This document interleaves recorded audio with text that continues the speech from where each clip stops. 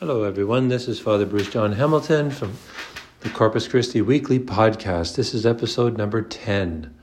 I want to welcome everyone in church land and beyond. This is the weekly Corpus Christi Parish podcast where I strive to show how the 10-year vision here in the parish is being lived out, and then hopefully you will begin to notice it yourself. And that's really what I pray happens, is that after hearing all of these things, you, the parishioners, would actually say, yeah, that's where it's being lived out, and that's where it's being lived out. And that's when the vision really becomes alive in people's hearts. And even for those in church land, outside of the parish, could be in a different country for all I know. I really hope that you really encourage your pastor to have a vision in your parish. This is how we're going to change the outcome of what is happening across, the Catholic Church. And even in other churches, of course, where many people have stopped coming to Mass, we're bleeding young people and so on. And none of this is inevitable. In other words, none of it is necessary. But we do have to have a clear vision. We have to be willing to fight and pray and pray and pray a lot. Because whatever we do, if the Lord does not build a house, in vain do the builders labor. So, this vision has been brought about because we must do something to bring about a different outcome from what is happening in so many sectors of the church. I do not believe, I will never accept the fact that it is inevitable. We can do something with God's help to change the outcome. It's possible, but as I mentioned, only with a lot of prayer and sacrifice and a vision that gives people a clear picture of a desired future and how we get there. This podcast is also meant as I sort of introed at the beginning for anyone in church land who desires to see growth in their church. And even if you want to see growth in your personal life, hopefully you can extrapolate or pick up principles that are laid out in this weekly podcast. Okay, so 3 things that I noticed. Number 1, we began the year with 2 sessions of Alpha, and then we began offering faith studies through CCO. This is the group of people going through discovery and source. They're a great bunch of people guiding, facilitating, and searching for the truth that is found in Jesus Christ. I just want to thank Neila, give her a shout out for coordinating our faith studies here at Corpus Christi. And let us pray that if it's the Lord's will, some may enter into RCIA or Sacramental Initiation.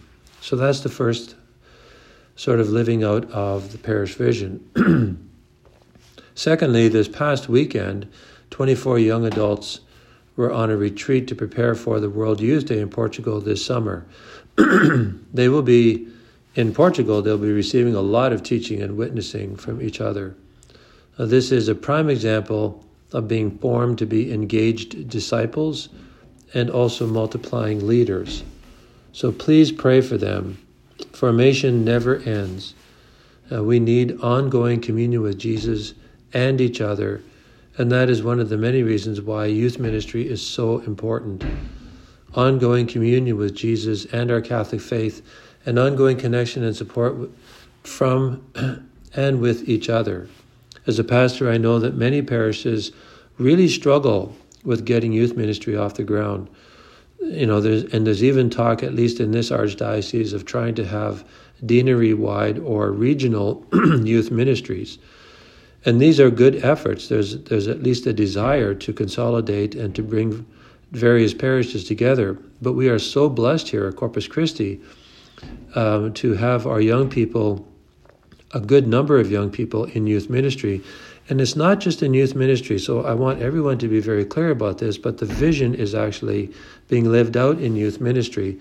And that means there's mechanisms set in place with our 10-year vision for helping these young people to be engaged disciples, to multiplying leaders, for succession to actually be in place. So the 12 are actually being replaced by others coming along and taking leadership roles. This is what's really key. The vision is allowing this to happen so that as grade 7's move into grade 8 and so on, they're being brought into youth ministry. We really need to kind of evangelize the students in our school. It's an absolute such an important thing for us to do, to use the opportunity we have to get these young people into youth ministry. So a big shout out to Father Richard and Lois and their team. And the third thing is our grade 7s, along with families present, had their farewell mass this past Friday evening, and then a sit-down dinner in the school gym.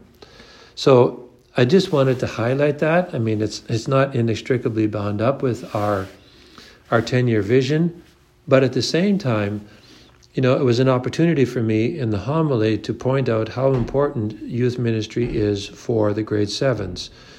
It says, and if we don't continue to connect them with like-minded, mandated people, peers, their own age, they will fall away from the faith. And again, this is not inevitable. It's not necessary. It doesn't need to happen. It will only happen if there is a combination of a lack of effort on the part of the parish and parents don't see the importance of investing their children in these, and in particular in this youth ministry. So we are providing youth ministry, and I pray the parents will see the importance of this, the value of this, and encouraging their children to attend youth ministry. So please, pray for these young people that they will remain united to Jesus Christ and the church, as well as becoming a part of our youth ministry here at Corpus Christi. As I said, if we do not connect them and keep them connected, they're likely to fall away. So we can do our best with God's help and grace to do something to bring about a different outcome. And that, in this case, is youth ministry. So these are the three things this week. I have no doubt there are many other things going on, manifesting or sort of living out, being the fruit of the 10-year vision. So if you see anything, don't hesitate to email me and say, this is what I saw, Father. Let me know how you see the 10-year vision being lived out. Keep it in your prayers, as I always keep the vision in my prayers. Let us pray for each other until next week. God bless you.